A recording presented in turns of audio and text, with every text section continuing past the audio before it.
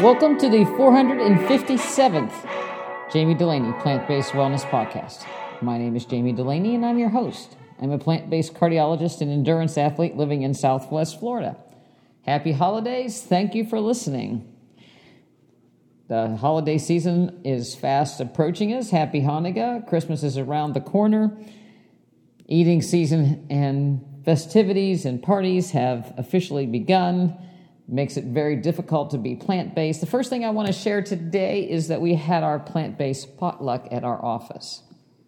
Our potlucks are a time for our members to show their stuff, what they've learned in nutrition class, how they've progressed on their plant-based journey, share their favorite dishes, and today was no disappointment whatsoever. We had a great turnout and a great time had by all.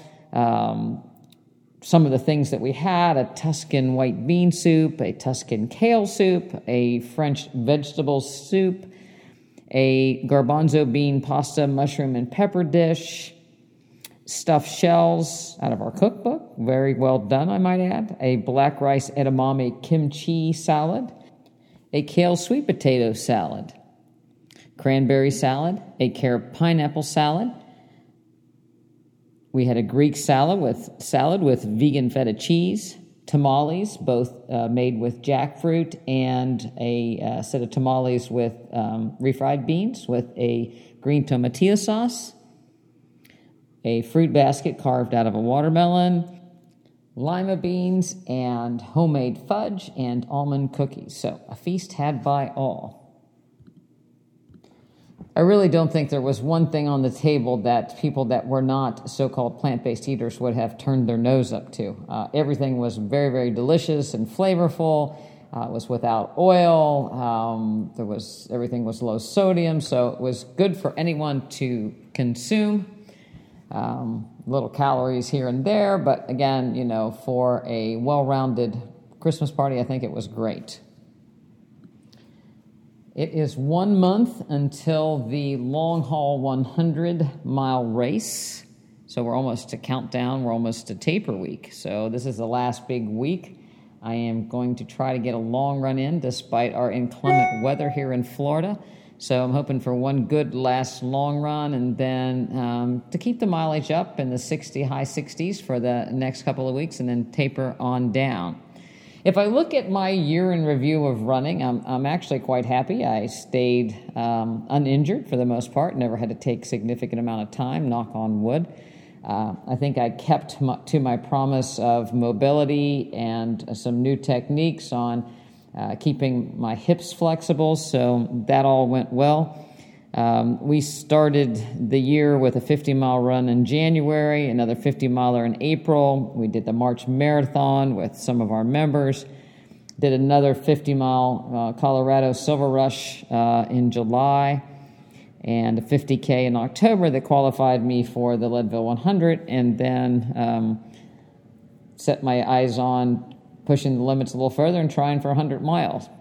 In some respects, I wish I would have started this ultra thing a lot earlier, but, it is what it is, and a lot of people progress from road racing to marathons to ultras and trail racing. It's a little easier on the body, especially as you slow down as you get older.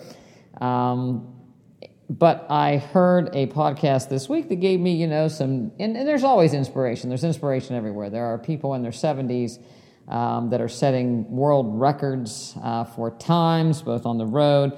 But this week I heard a 80-year-old gentleman set a record for a 100-mile race at Tunnel Hill in Illinois, just over 26 hours, I believe, was his time, which is a fabulous time. Anybody would take it. And he was 80 years old. He's done numerous 100-milers, numerous western states. Sounded really spunky on the podcast, so I stalked him, of course. Looks spunky. He's still working as a lawyer. So, again, you find inspiration where you look for it. You can look around and see deterioration, or you can set the bar higher and look for things that you can achieve. And there's no reason to not try something new or push the limits. At least I'm going to keep telling myself that for the next several months. I think the funniest thing that he said was, of course they asked him, don't people ask you about your knees? And he's never had, a knee pain or knee injury. He's very mobile. He does his mobility, does his stretching, eats a good diet, watches his weight. He also said, some people try to use exercise as a weight loss. That doesn't, even with 100, you're not going to get skinny just running 100 miles because you get hungry and you eat. So you need to watch your calories. So I thought that, his view on life was very, very inspirational. He keeps track of his weight on a daily basis. He keeps track of his races, his training. So he's very diligent about his lifestyle goals and monitors them and keeps them in check.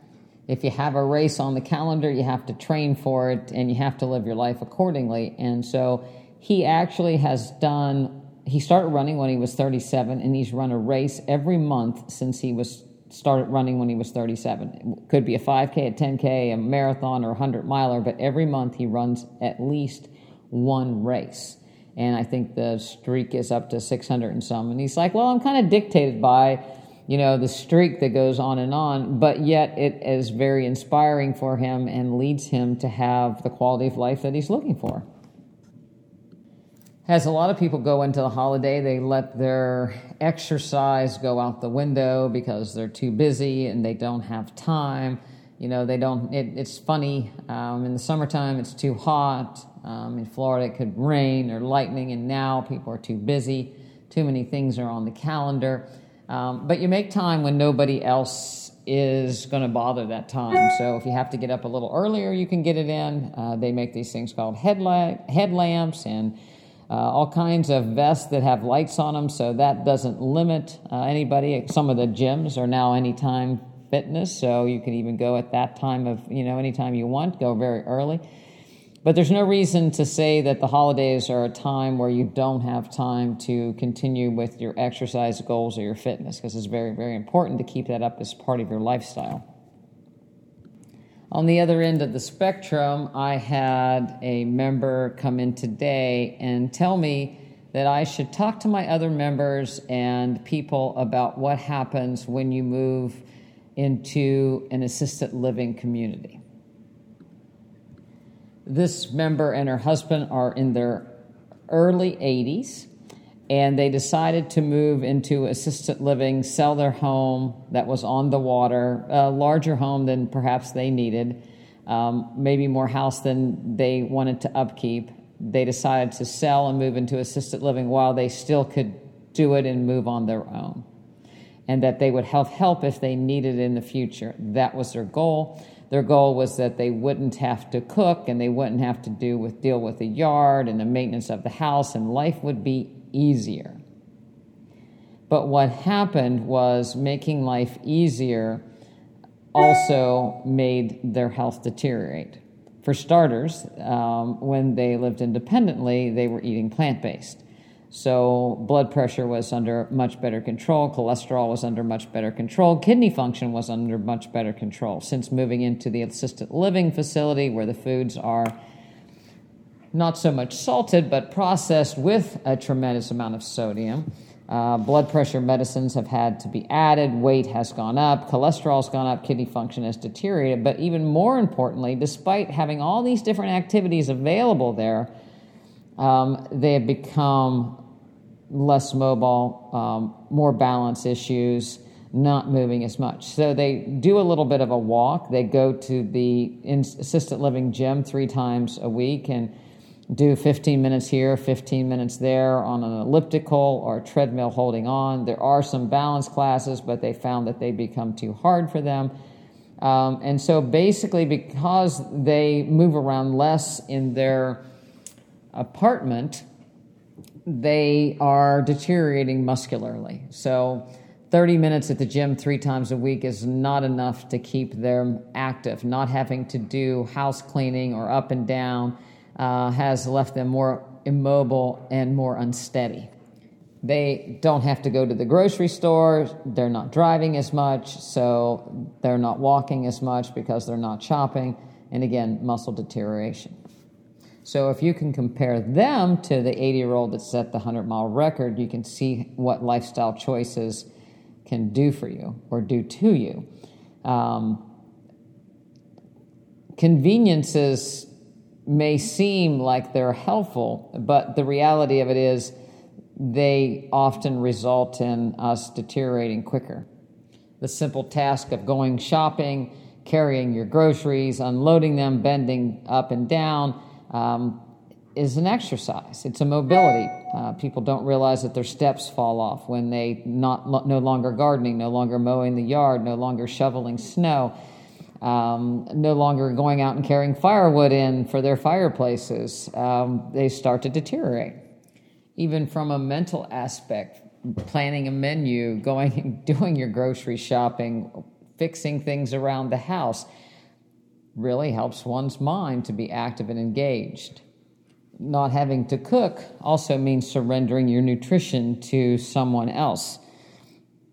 There was a post on the internet of a man standing in 2 boxes of lettuce saying that he worked in Burger King, and this is how your lettuce is in fast food chains. And there was a caption below that the man was caught wherever he worked or where it was located, and he was subsequently fired. And it was like, might say, well, people don't stand in the lettuce in every Burger King or every fast food.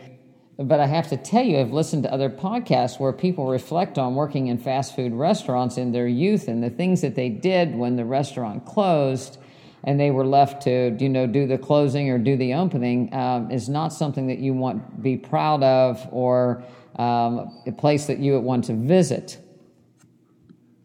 Unsupervised teenagers are going to cut corners when it comes to cleanliness and even knowing what to do. And perhaps restaurant owners, again, fast food, but all the way up to save a buck here and there are going to cut corners, and you don't have any choice in it. I would guess that's a reason why most fast food restaurants have very salty food. The fries are salted, the burgers are salted, the salad bar is salted. Everything's well done as a means of preserving and trying to burn and eliminate bacteria as much as possible. That's why most people get sick at the salad bar.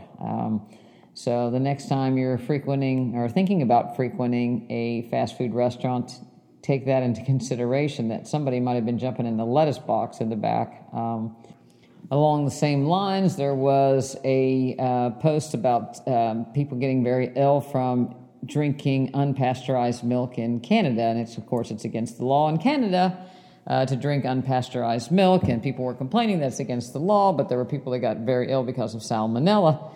And, it's a big surprise. The reason why there's a law against unpasteurized products is because the etiology of milk is not a clean place. Large dairy farms, just where they're located. Outside, there can be, I think, up to a cup of pus because typically there's mastitis in the udders. So pasteurization is done so it can kill most of the bacteria, but it doesn't kill all the bacteria and certainly doesn't kill some of the viruses.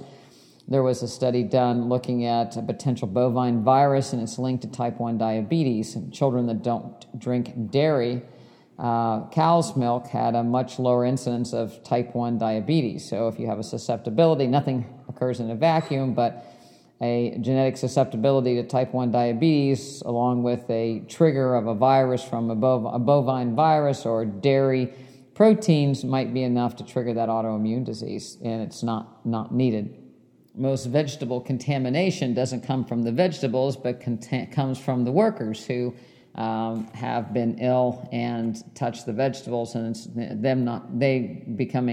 vegetables becoming colonized by bacteria that causes disease from humans or in close proximity to the waste waters of animals. So when people tell you that, lettuce is contaminated, it's not because it's of the lettuce, it's because of the human or animal contact that resulted in the contamination.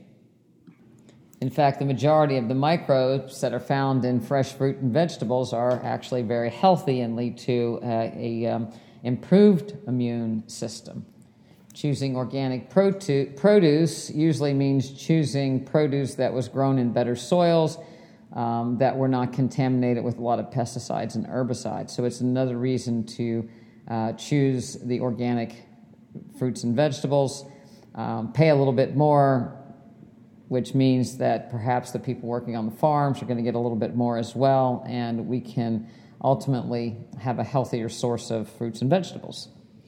There was a study that was posted among my meat-eating carnivore colleagues and talking about iron overload. And iron is a heavy metal, and excessive amounts of iron can contribute to dementia, can contribute to liver disease.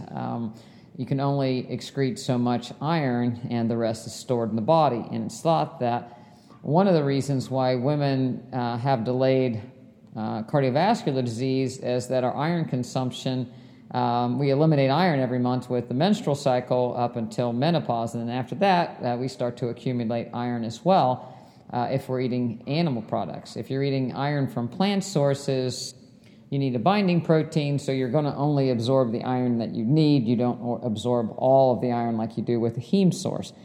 So iron from plants is readily absorbable if you need the iron. So we absorb what we need, but we don't get excessive amounts and don't have to worry about that problem. I have yet to see an iron deficiency in a plant-based person. I have seen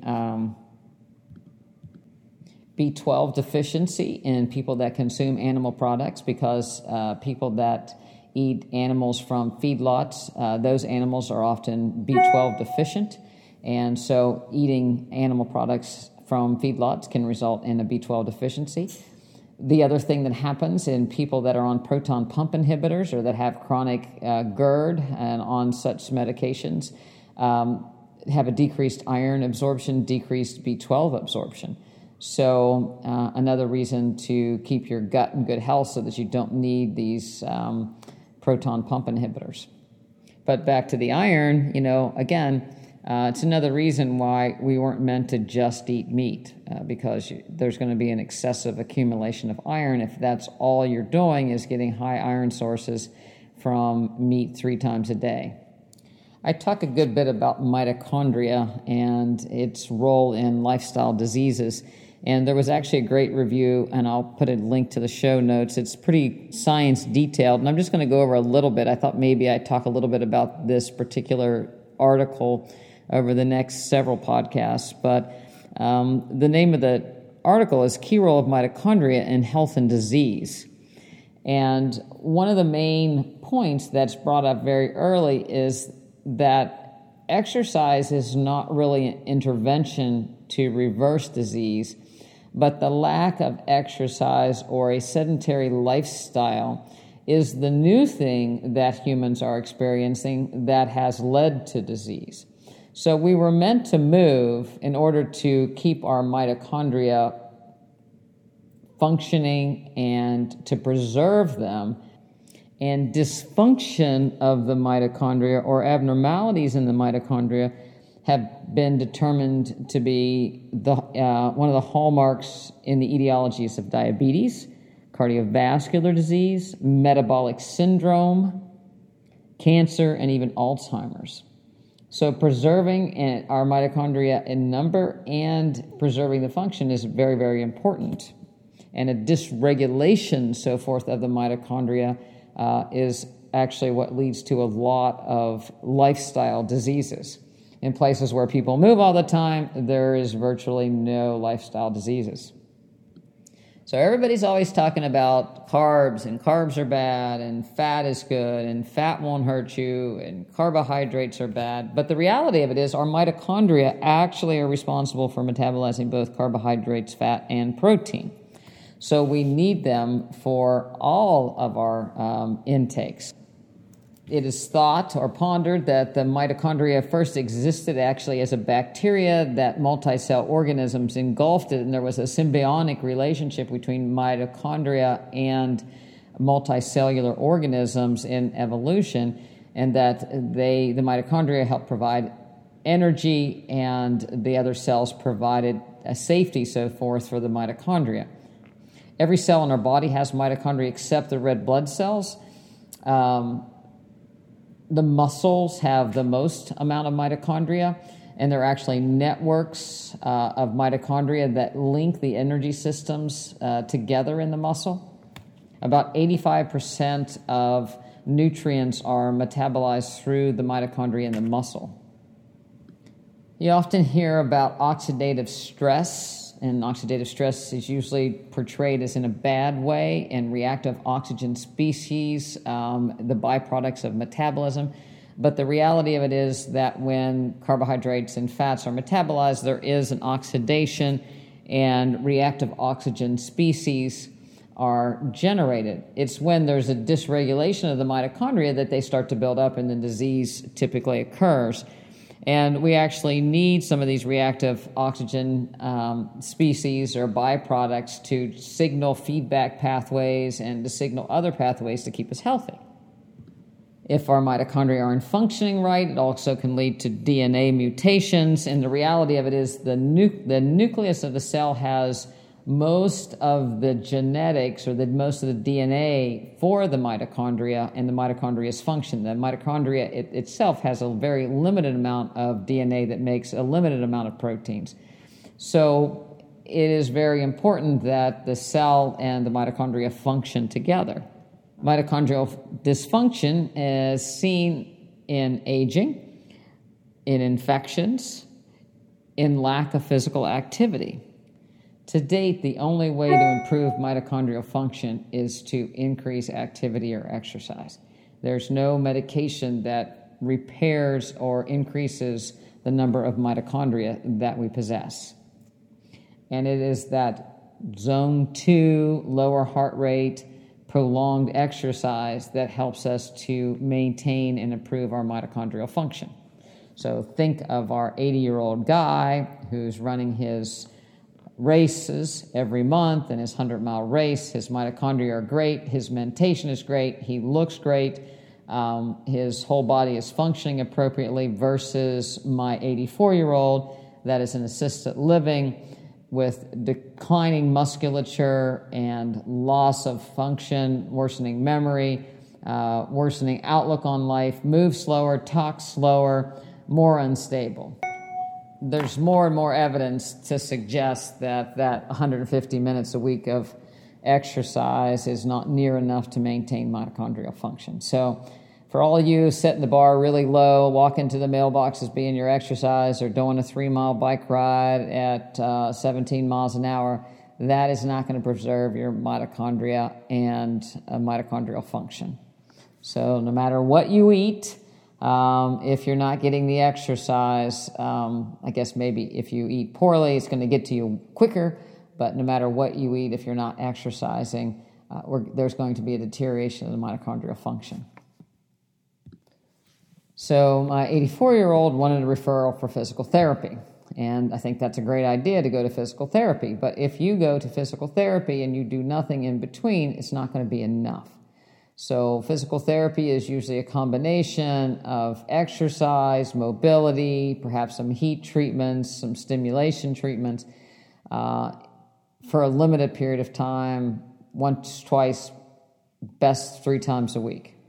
But most scenarios, it's not that often. So if you're doing physical therapy, again, the bar's too low. You need to do what they do in physical therapy at home as well. When she goes to the gym, she holds on to the treadmill and she holds on to the elliptical machine. And when she walks, she uses a walker so that she's not balancing herself, so that balance, that brain foot coordination, proprioception is continuing to decline.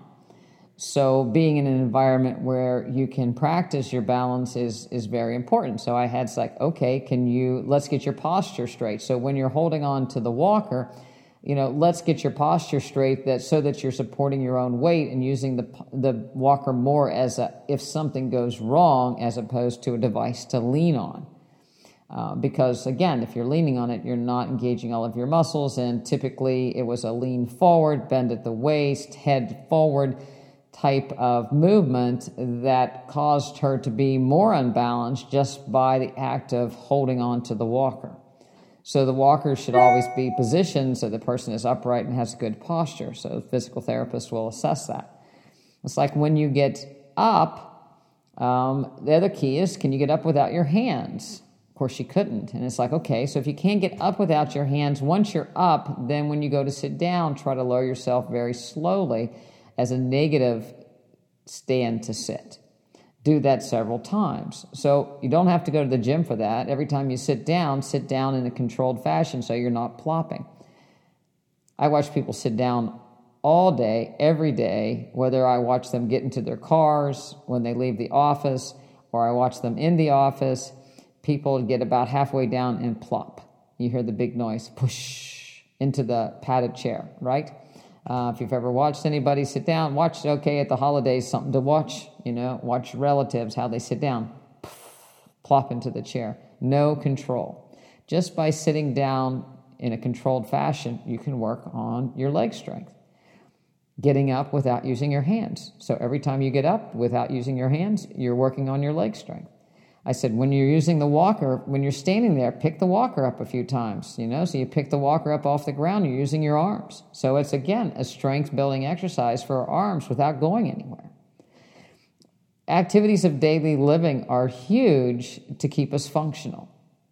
That's why the more activities that we have of daily living and the more chores that we do tend to make us better. Increase the grip strength. If you never open a jar, your grip's going to go. So if you're not cooking for yourself, you're never going to open a jar, you're never going to twist a can opener, what are you going to do to maintain your grip?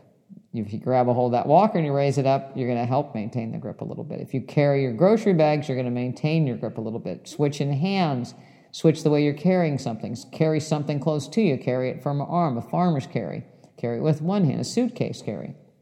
Those are things of daily living that you can do to maintain what you're doing. And range of motion. If you can't do a full lunge to the ground, hold on to something and get your range of motion until you can progress of what you can do on a daily basis so that you maintain the range of motion. Again, spend some time on the floor. If you get on the floor and you get off the floor, you're using a lot of muscles and moving a lot of joints to a better range of motion than you would if you've been just sitting in a chair. So when you go to your family's house or when you're at a party and there's not seating, say, great, this is my opportunity to sit on the floor. And then you can get off the floor a variety of different ways and, do quite well. I think I talked about in the podcast before where we had a get-together where we played this bag game. And you put a paper bag in the middle of the room and everybody picks the paper bag up with your mouth. And then you can't put your hands on the floor, so you bend over and pick the paper bag up, and then you cut an inch off the top and you go around and everybody picks it up again. And if you touch the ground or you fall over, you're out. And it keeps progressing until you see how low people can go to get their head to the floor while lunging or squatting to be able to get the bag off the floor or the piece of paper, as it might be, to get to all the way. It's a great game, and it's a great game for mobility. The way we handle our food, whether it's carbohydrate, fat, or protein, is a result of our mitochondrial function. And so if they're not functioning appropriately, then we don't handle the byproducts of metabolism, and so they build up and cause acidosis or inflammation. So all those pathways are interconnected, so it's extremely important that we keep these babies going in the best sense of the word. So when you're thinking about lowering the bar to the minimal that you can do, try seeing if you can raise the bar. And waiting till January the 1st, you're just delaying things, and the things are getting, you're losing mitochondrial function if you wait till January 1st. So you should start it now by doing something. So park down the street when you go to visit relatives so you can at least walk up to their house. Take a walk after the big dinner. Eating plant-based, you certainly metabolize the food a lot easier. You're getting fiber in, keeping the mitochondria good, keeping inflammation down.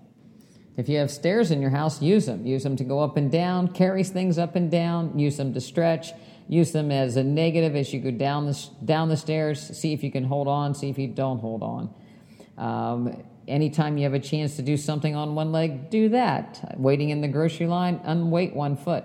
I saw a funny cartoon where if you're always standing leaning to one side, you can actually have genetic shortening of the muscles that on the side that you never put any weight on.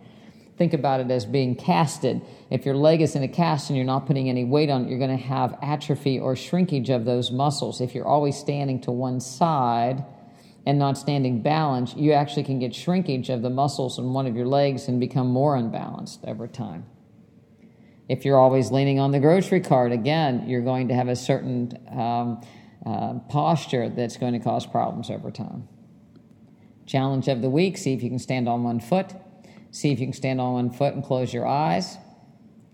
And the biggest challenge will be, can you put your shoes and socks on while standing up? My mother was 90 years old when she passed away, and she could still put her pants on without holding on to something. She practiced it. It was something that she did every day that she said, I'm not going to let this go. I'm using this to keep my balance.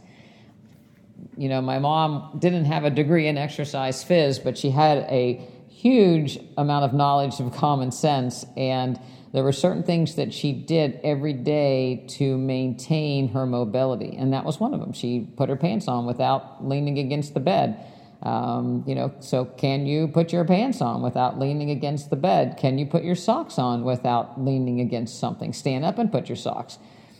By bringing your knee to your chest, you're moving your hip. You're engaging your glutes. So there's all kinds of things. Can you put your shoe on, without bending, without sitting down? You can bend over and tie it and get a good hamstring stretch. So those are things that you can do, activities of daily living, to make things just a little harder, but you can increase your mobility, increase your strength, and increase your mitochondrial function.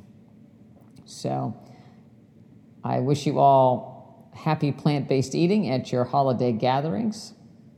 Bring something for somebody to share and wow them. We certainly had a lot of beautiful dishes on our potluck table. Park down the street so you walk a little bit more. Take a walk after. If you have a fireplace, make sure you bring a log in every time. It's a good thing. It's a good way to carry the wood in, and it's a good way to get a little bit of a strength training every time you go out. That was a rule at my house growing up in West Virginia. If you came in from the outside, you needed to be carrying a log with you to have for the fireplace. Bring your own bags to your grocery store so that you can carry them and not take the cart back to the car. And by all means, if you do take the cart to your car, take that cart back to the grocery store. Don't leave it in the parking lot. It's one of my biggest pet peeves. I guess that would be called. So do the little extra things that you can get a few extra steps, a little bit of movement, a little bit of bending, and life will be good. Happy holidays. Probably talk to you next week if all goes well. And happy running.